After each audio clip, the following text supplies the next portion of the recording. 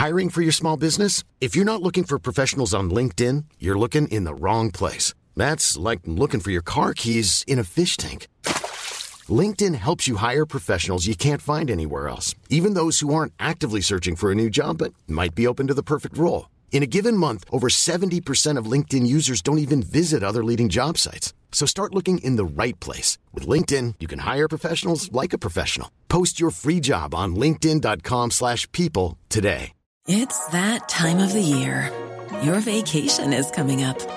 You can already hear the beach waves, feel the warm breeze, relax, and think about work. You really, really want it all to work out while you're away. Monday.com gives you and the team that peace of mind. When all work is on one platform and everyone's in sync, things just flow. Wherever you are, tap the banner to go to Monday.com.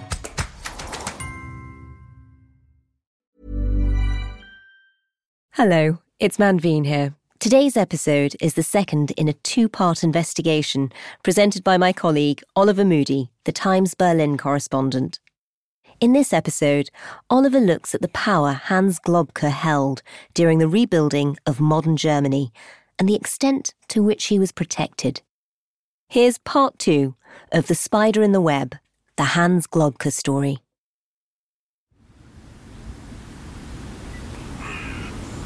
I'm standing outside the Federal Chancellery of Germany, next to the banks of the River Spree in the heart of Berlin. It's a funny old building. A sprawling postmodern palace, the largest government nerve centre in the world, festooned with living greenery. Berliners have nicknamed it the elephant's washing machine. The huge panes of glass in its frontage seem to promise transparency, but the blank concrete walls around them hint at locked doors and secrets, an opacity behind the openness. And behind those walls, at the heart of the German government, hangs a portrait of Hans Globke, the lawyer who was involved in some of the Third Reich's most infamous anti-Semitic legislation. The question for me is, what's it doing there?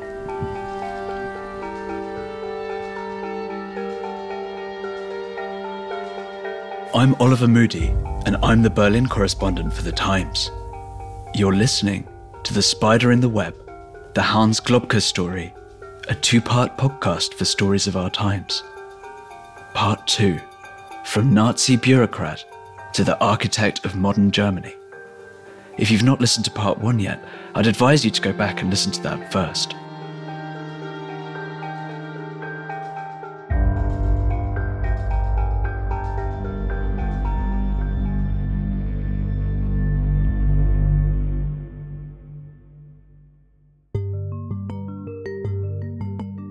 This is a story about the Nazi regime that you've never heard before.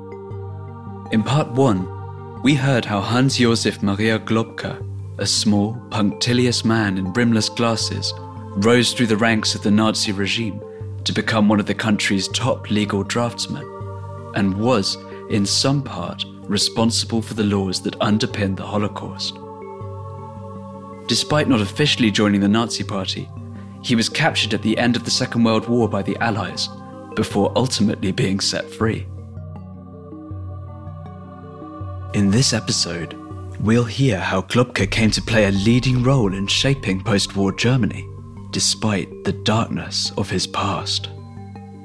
At the end of part 1, we left Globke a free man in the British zone of occupied Germany. He'd been officially denazified, thanks to endorsements from some of the country's most prominent anti-Nazis. Which is astonishing, given his activities. But even a guy like Globke was declared, how do you call it, not guilty.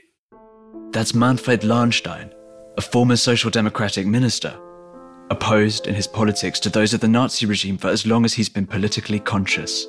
We heard from him in part 1, telling us his memories of pea soup days and biscuit soup days after the war. I was idealistic, as you should be when you are 23, 24 years old. I grew up politically with the conviction that all former members of the Nazi Party and its organization should be thrown out of public positions. It was only later on that it dawned upon me that it had been impossible. For Lahnstein, beside Globke's background under Nazism, another thing stood out for him, or rather didn't. The way this man looked. Just a typical, unremarkable bureaucrat. These people all look strikingly similar. They all wear the same kind of hat. They all wear the same kind of coat. They always wear the same kind of dress. And that makes all of them much more anonymous than the more colorful figures which we have today. So, how did Globke creep back into the new West German government? Well, only months after the war came the first serious reckoning. The Nuremberg trials. Judges from Britain, America, Russia and France assemble in Nuremberg's courthouse, empowered to impose sentence of death or such punishment as it may consider just. The tribunal sits in judgment upon 20 leaders of the Nazi Party. The Allies prosecuted some of the most notorious members of the Nazi regime, including Hermann Göring, Rudolf Hess and Albert Speer. So begins the case of humanity against the makers of war. Globke was also there, but as a witness, because he'd been denazified. Fast forward 4 years, and in 1949, Globke is introduced to Konrad Adenauer, an imposing figure who dominated the post-war political landscape. Adenauer soon won West Germany's first democratic election and became the new chancellor. He brought in Globke as one of his closest aides. So what did Adenauer see in him? It is quite clear that what drew Adenauer's attention was first Globke's deep knowledge of the structures of administration, which Adenauer wanted to resurrect. Gunnar Thaker is a historian at the Institute for Contemporary History in Munich. We heard from him in part 1. And second, Globke's abilities as a personal politician and his vast network of contacts to former civil servants. But was there something else Adenauer saw in Globke? Something maybe even a bit nepotistic? They shared a lot of similarities. They had a Catholic background, were both brought up in the Rhineland, in higher bourgeois middle class. They both studied law in the city of Bonn, which later became the West German capital.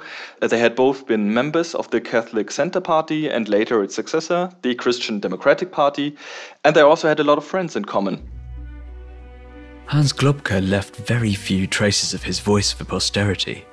But here, in a rare recording from the 1950s, we hear him being interviewed by a German television journalist. He's a middle-aged man now, a little jowly, hairline in full retreat, wearing an immaculate three-piece suit with a thick stack of papers on the desk in front of him. In this passage, he's talking about how he and Adenauer would discuss high politics on their daily walks in the gardens of the Chancellery. At this point, the interviewer asks, how does one become state secretary in the Chancellery?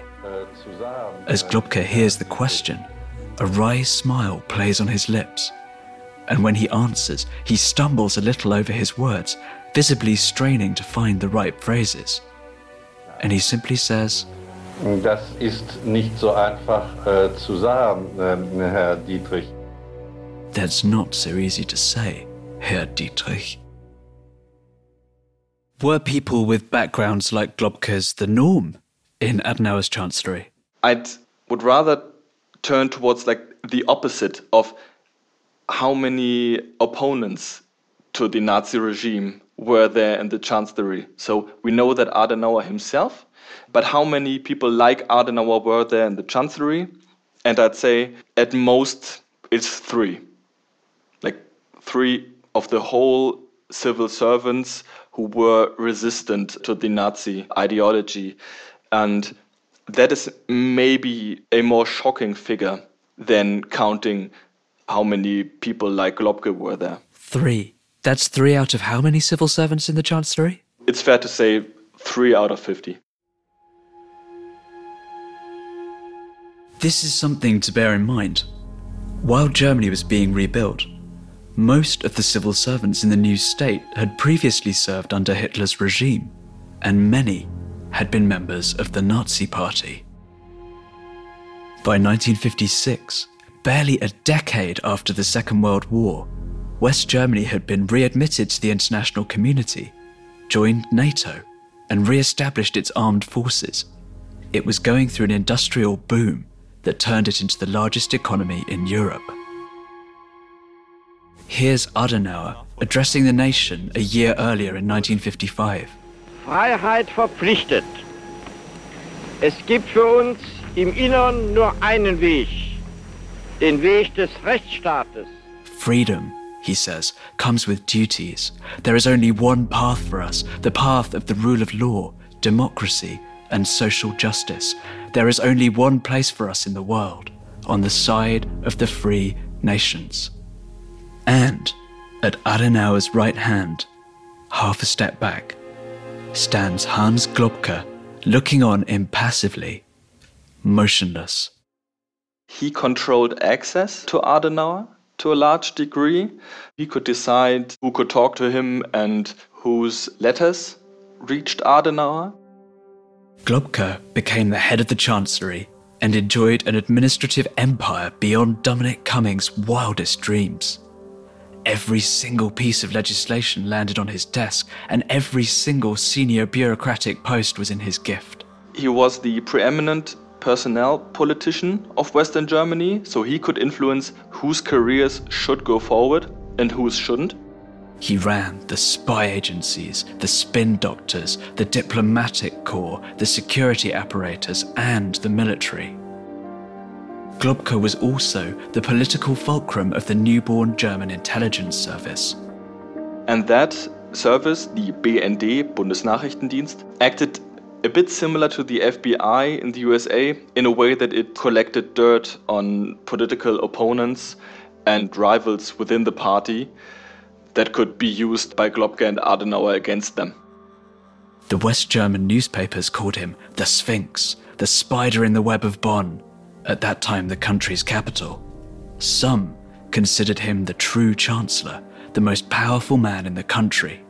Here's a profile of him from 1962 in Bild, Germany's best-selling newspaper. Everything that means power is concentrated in his hands.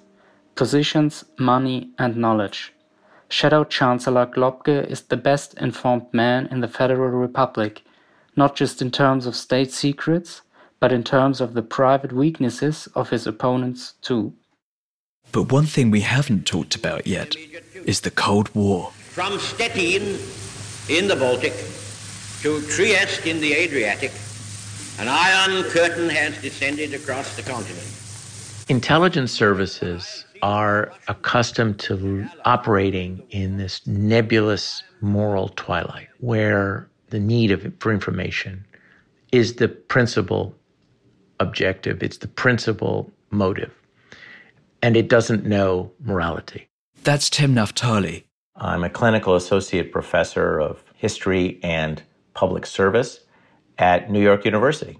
Nearly 2 decades ago, he looked into the CIA files on Hans Globke. When the Americans wanted to get a sense of what Konrad Adenauer was thinking on issues of state, if they weren't asking Konrad Adenauer directly, they would ask Hans Globke. In this period, the United States was devoutly opposed to the Soviet Union.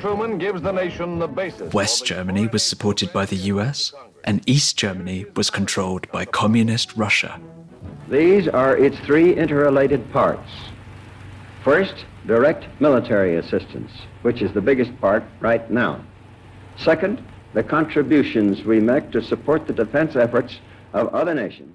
And so U.S. intelligence found, themselves encountering former members of the Nazi intelligence community who were interested in selling what they knew on the new target. In the case of the Soviets, they were hearing information about the West. In the case of the West, they were hearing information about the Soviets. The The full reality of what Globke did with his power is only now being pieced together by historians. Globke was up to his neck in a conspiracy with a former Nazi, Major General Reinhard Gehlen, who had run German military intelligence on the Eastern Front during the Second World War. After the war, the Americans secretly funded Gehlen, now based in a village near Munich, to build a huge clandestine intelligence agency against the new enemy, communism. What they didn't realize was Gehlen was hiring hundreds of freshly demobilized ex-Nazis, hardened veterans of the SS, the Wehrmacht, and the Gestapo. These people were out of a job. It's the Germans with American money, but without really actually full transparency with the Americans, who set about hiring some of the old boys and basically recreating an old boys network under Gehlen. So, how was Globke involved?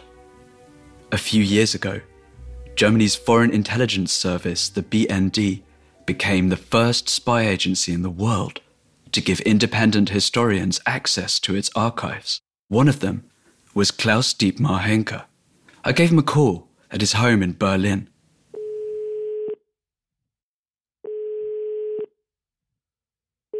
Henke? Hallo, ich bin nochmal der Herr Moody. We've translated his answers. Das Archiv ist in Berlin inzwischen. The archive is in Berlin now, but it's not actually an archive. Really, it's an old repository full of old files, and the indexing is nothing like the catalogues in a normal archive. You know, it's a Secret Service file repository, and of course, that makes historical research very hard compared to other archives. Wir haben eine Sicherheitsüberprüfung, die auch natürlich die BND-Beamten durchlaufen müssen. We have to pass the same security checks the BND staff have to go through. That's the most rigorous security checks. What Henke found in those files was dynamite. Gehlen had illegally placed spies in almost every nook and cranny of his own country. One document lists some of his assets: the head of the former German royal family, 2 princesses of Bavaria, the Panzer General who invented Blitzkrieg. This secret service, known as the Org, spied on ministers and leaders of the opposition, newspapers and broadcasters, other spy agencies, the Performing Artists Union, and even the Association for Victims of the Nazi Regime. Anyone, in short, who could possibly be considered a potential rival to Adenauer. And plenty who couldn't. Ja, das sind mehrere Dutzend. Wir haben eine ganze Reihe Mitarbeiter von SD. Yes, there were dozens of them. They had a whole load of staff who had been in the SS intelligence agency, in the Gestapo, in the secret military police. That's being detailed very precisely now for the first time ever. In the autumn, my colleague Gerhard Zelter, who's already written about the Red Orchestra, an anti-Nazi resistance organisation, will publish a book setting out very precisely how many Nazis, how many Gestapo people were involved. There was also a significant number of war criminals who had committed war crimes and crimes against humanity. But I should also say, of course, that there were former members of the Nazi security apparatus in other German institutions, in the police, in the National Crime Agency, and so on. And in 1950, Gehlen placed this entire illegal espionage apparatus, riddled with these ex-Nazis, at the disposal of Hans Globke. Gerade mit unseren heutigen Maßstäben ist es unvorstellbar, was dort geschehen ist. What happened is unimaginable by our standards today.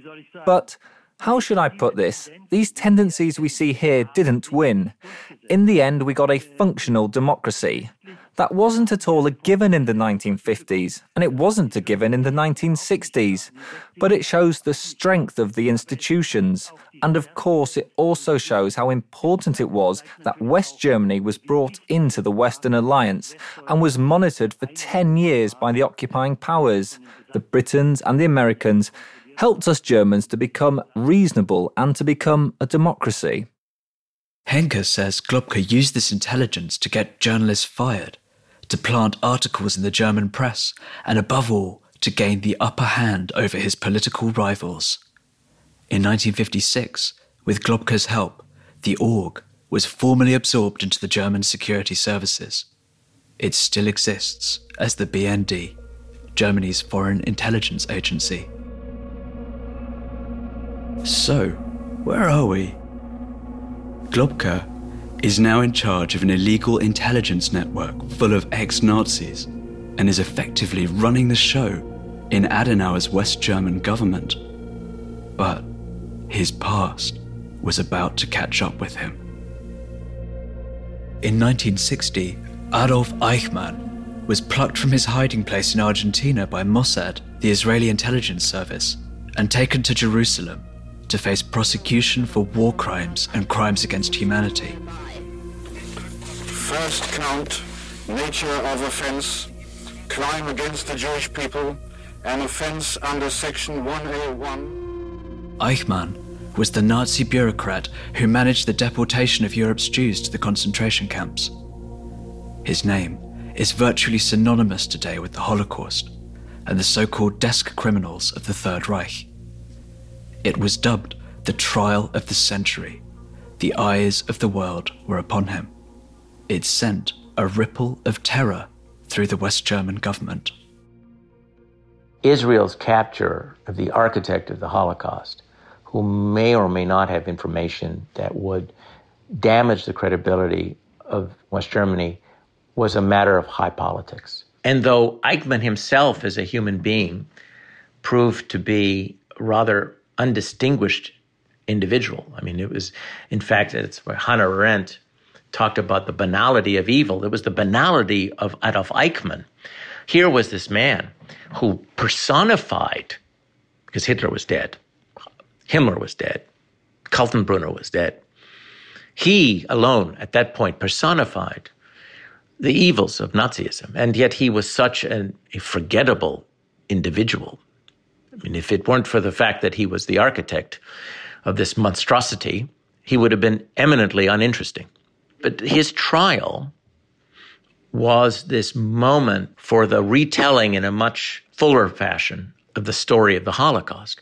Given Globke's own role in the Holocaust, Tim Naftali says there was fear in the West German government about what Eichmann might say about Globke. There was so much worry about whether Eichmann might implicate Globke in the Nazis' crimes that the West Germans were also very keen to get a hold of a 600-page autobiography or memoir that Eichmann had written at some point before he was captured. And the West Germans were very concerned about what references to Globke, in particular, there might be in this memoir. The Americans came to the aid of their ally. The CIA had learned that Life magazine had bought the rights to this memoir.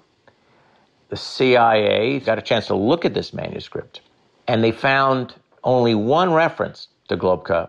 And the CIA, for the West German government, was able to get Life magazine to remove that reference to Globke from an article that Life ultimately published. They'd censored a serialization of Eichmann's memoirs in an American magazine to remove all reference to Globke. According to the CIA's own records, it wasn't a damning reference to Globke, it was an indirect one. But the West Germans did not want any reference to Globke to come out in anything written by Eichmann. And why did the CIA go along with this, so far as to censor mention of Globke in an American magazine? The CIA traditionally doesn't act without the approval of the White House. The U.S. government shouldn't do this. Make clear that this is not something the U.S. government should do, but in this case, the U.S. government did. Given what Globke did for the Nazi regime, and given that he was at quite a similar level of the Nazi hierarchy to Eichmann, do you think there's a case that Globke should have been in the dock? What I know is that the U.S. intelligence received uncorroborated information about Globke's activities in Greece during the war and his possible involvement in the deportation of the Jews of Salonika. But this was uncorroborated information. And in fact, there was some suggestion that perhaps Eichmann would provide information about that. Certainly, if Globke were responsible for the deportation of any Jews, he should have been tried. At the trial, Eichmann scarcely mentioned Globke. But what Naftali didn't have was the German side of the story. Given the fear that the West German government had, it doesn't take a stretch of the imagination to assume that they were much happier with Eichmann disappeared, if you were, living under an alias in Buenos Aires. But we need to see the German records to know this for sure.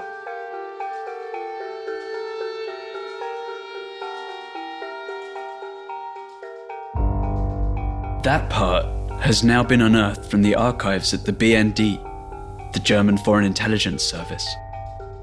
In a moment, we'll meet the woman who uncovered the files, but to enjoy more remarkable stories every day, including my articles on the Hans Globke story, subscribe to The Times and the Sunday Times today and get 1 month free. Visit thetimes.co.uk/stories of our times.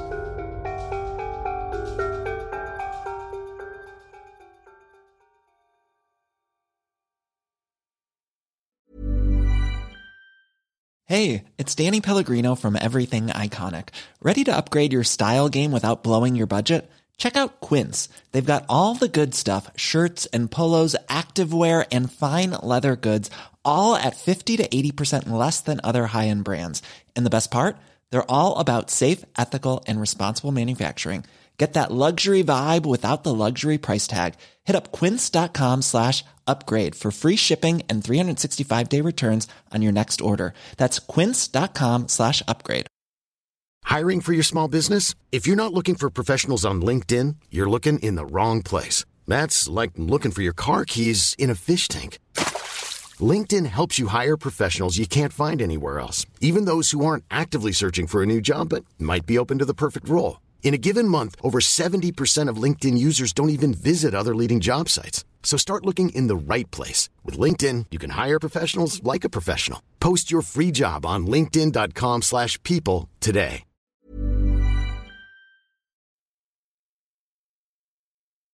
Hello, Gabby. Can you hear me okay? Yeah, I hear you good. I got in touch with Gabi Weber, a German investigative journalist.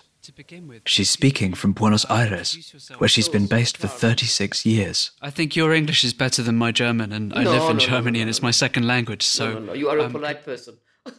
Gabi discovered one of the reasons why Eichmann never named Globke in the doc. You, Adolf, son of Adolf Karl Eichmann, you are represented in this case by Dr. Robert Servatius.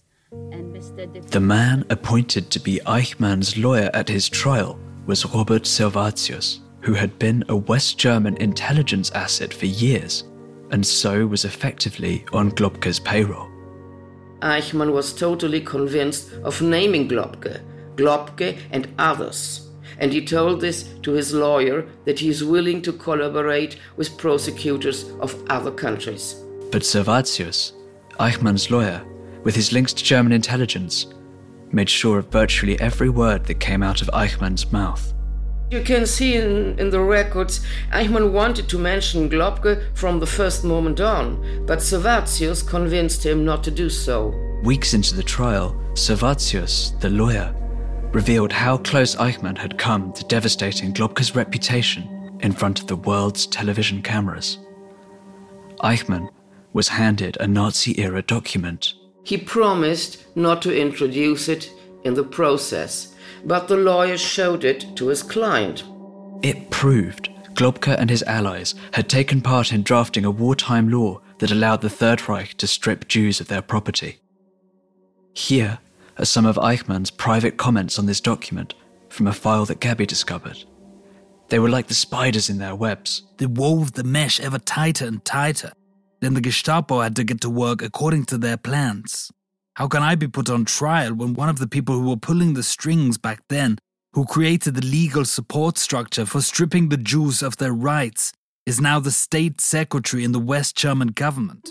The files Gavi has discovered also show that Eichmann wanted to bring Globke to the fore in his final speech to the court. But he didn't. Eichmann was found guilty on every count and sentenced to death by hanging.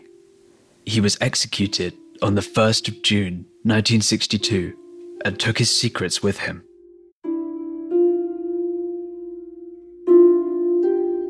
Both Hans Globke and Konrad Adenauer retired in 1963 after 14 years at the summit of German politics. Globke died 10 years later in 1973. He'd wanted to spend his final years in Switzerland, but was turned away by the Swiss government on account of his tarnished history. The legacy of this largely forgotten but astonishingly powerful man is only now being systematically taken apart by historians such as Gunnar Taucher and Nadine Freund, who we heard from in part 1. Their landmark report, the first deep dive into Globke and the Adenauer Chancellery's links with the Third Reich, will be published in the autumn.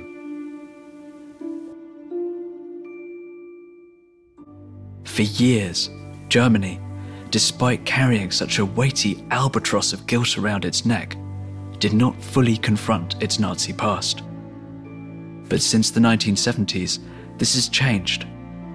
Nowadays, it's impossible to live in Germany for any length of time without hearing the word Vergangenheitsaufarbeitung, the working over of the past. I first went to Germany in 1982 as a Fulbright Fellow, expecting that I would stay for a year. Susan Neiman is a moral philosopher, originally from Atlanta, Georgia. She moved to Germany in 1982. She's also Jewish. What led me to stay in Berlin at that point in time was really the fascination with what Germans call Vergangenheitsaufarbeitung, or working through the past. But I decided to leave Berlin at the end of 1988 because I didn't feel it was a place to live and raise a family. As a foreigner, much less as a Jew, I did not feel the Nazi past had been sufficiently faced, confronted, atoned for. 12 years later, I came back, and I even became a German citizen. I have dual citizenship. I'm an American and German citizen. You've been particularly critical of the way West Germany failed to confront the legacy of Nazism in the years after the Second World War. After I began to read a lot of things written briefly after, in the first couple of decades after the war, the way in which the vast majority of citizens of the Federal Republic considered themselves to be the worst victims of the war, I was shocked, and most non-Germans I know are also shocked. I began to ask my friends and acquaintances, hey, nobody was ashamed to tell me that their father was a Nazi, but no one told me my father was a Nazi and he thought they were the worst victims of the war. I got several answers to that question. One was, yeah, I guess that was shameful. There was something shameful about admitting that. But other people told me it was so obvious, no one ever bothered to mention it. After all, we'd lost the war, we'd lost a quarter of our territory, 7 million citizens, our cities were in ruins, and our people were hungry. And the felt sense that the suffering that counted after the war was German suffering was very, very strong in the Federal Republic. This was the republic through which Hans Globke had risen up. It reminds me of what Manfred Lahnstein told me in part 1 of this podcast. Germany was not a philosophical seminar. People had very immediate needs to meet. If Germany wasn't a philosophical seminar after the Second World War, what does that mean for our protagonist? Hans Globke died in 1973. His rise to become effectively second in command of modern Germany happened during the 50s and 60s. It's hard to get into the mindset of those around during this era. And maybe pointing out the glaring hypocrisies oversimplifies this story. After all, that isn't how life works. This is one of the reasons why I didn't actually appreciate Richard von Weizsäcker's famous speech in 1985. Die meisten Deutschen hatten geglaubt, für die gute Sache des eigenen Landes zu kämpfen und auch zu leiden. Und nun sollte sich herausstellen... In 1985, on the 8th of May, 40 years after the end of the Second World War, the German president, Richard von Weizsäcker, spoke to the nation. Weizsäcker made a speech which can really be marked as a turning point in the history of the Federal Republic's understanding of the Nazi past. Der Blick zurück in einen dunklen Abgrund der Vergangenheit und nach vorn in eine ungewisse, dunkle Zukunft. And what was interesting is I was in Berlin at the time. My German was good enough to understand the words, but I really didn't understand the context yet. Because the tenor of Weizsäcker's speech was, yes, we suffered. I know we suffered. I know how badly you suffered. And he sort of goes on and on about that.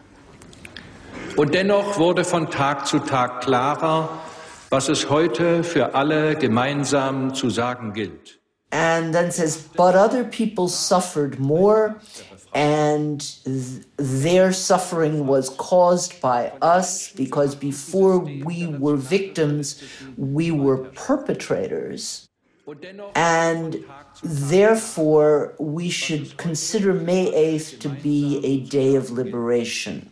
Der 8. Mai war ein Tag der Befreiung.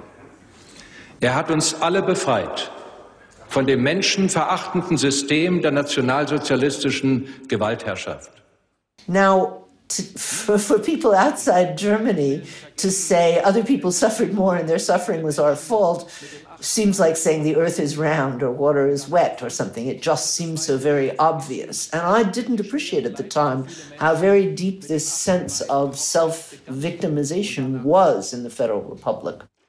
Aber wir dürfen nicht im Ende des Krieges die Ursache für Flucht, Vertreibung und Unfreiheit sehen. And we are still learning what all this means.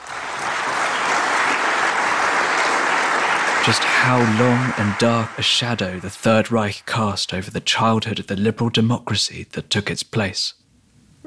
And maybe this is what the story of Hans Globke ultimately tells us. The Hans Globke story reminds us that though Machiavelli has been dead for centuries, the kind of political calculations that he brilliantly summarized remain part of the human condition.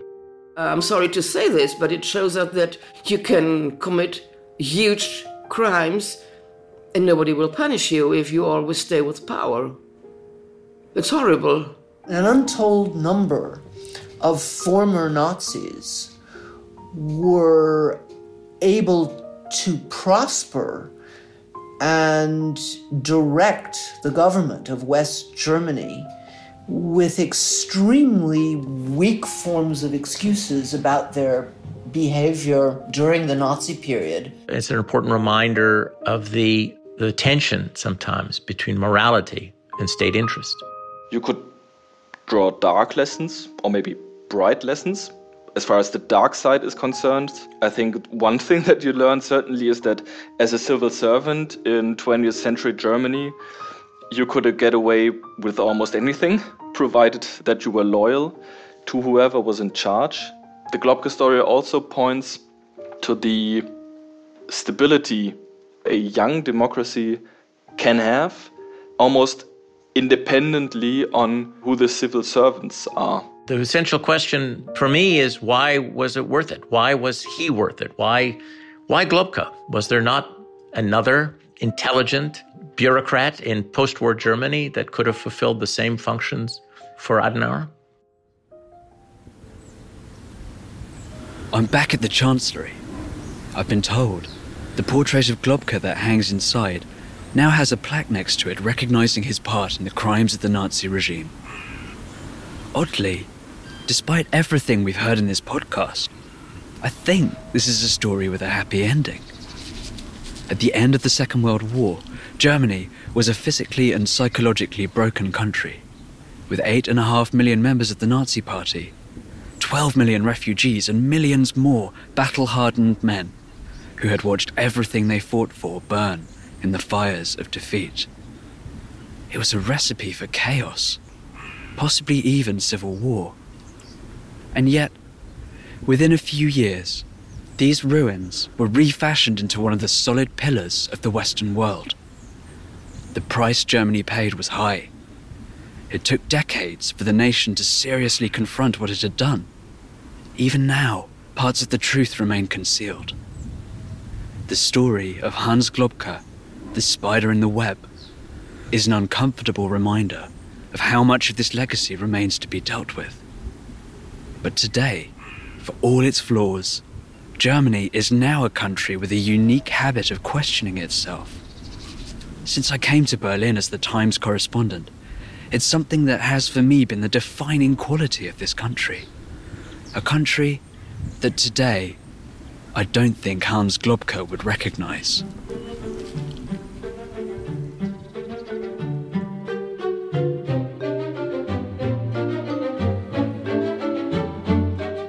You've been listening to The Spider in the Web, the Hans Globke story, a two-part podcast from the stories of our times, with me, Oliver Moody, the Times Berlin correspondent. The podcast is brought to you thanks to the subscribers of the Times and the Sunday Times. My guests today were the historians Gunnar Thaker, Klaus Dietmar Henke, and Tim Naftali, the journalist Gabi Weber, the moral philosopher Susan Neiman, and the retired politician Manfred Lahnstein. Special thanks to my researcher in the Times Berlin Bureau, Sabina Schuh.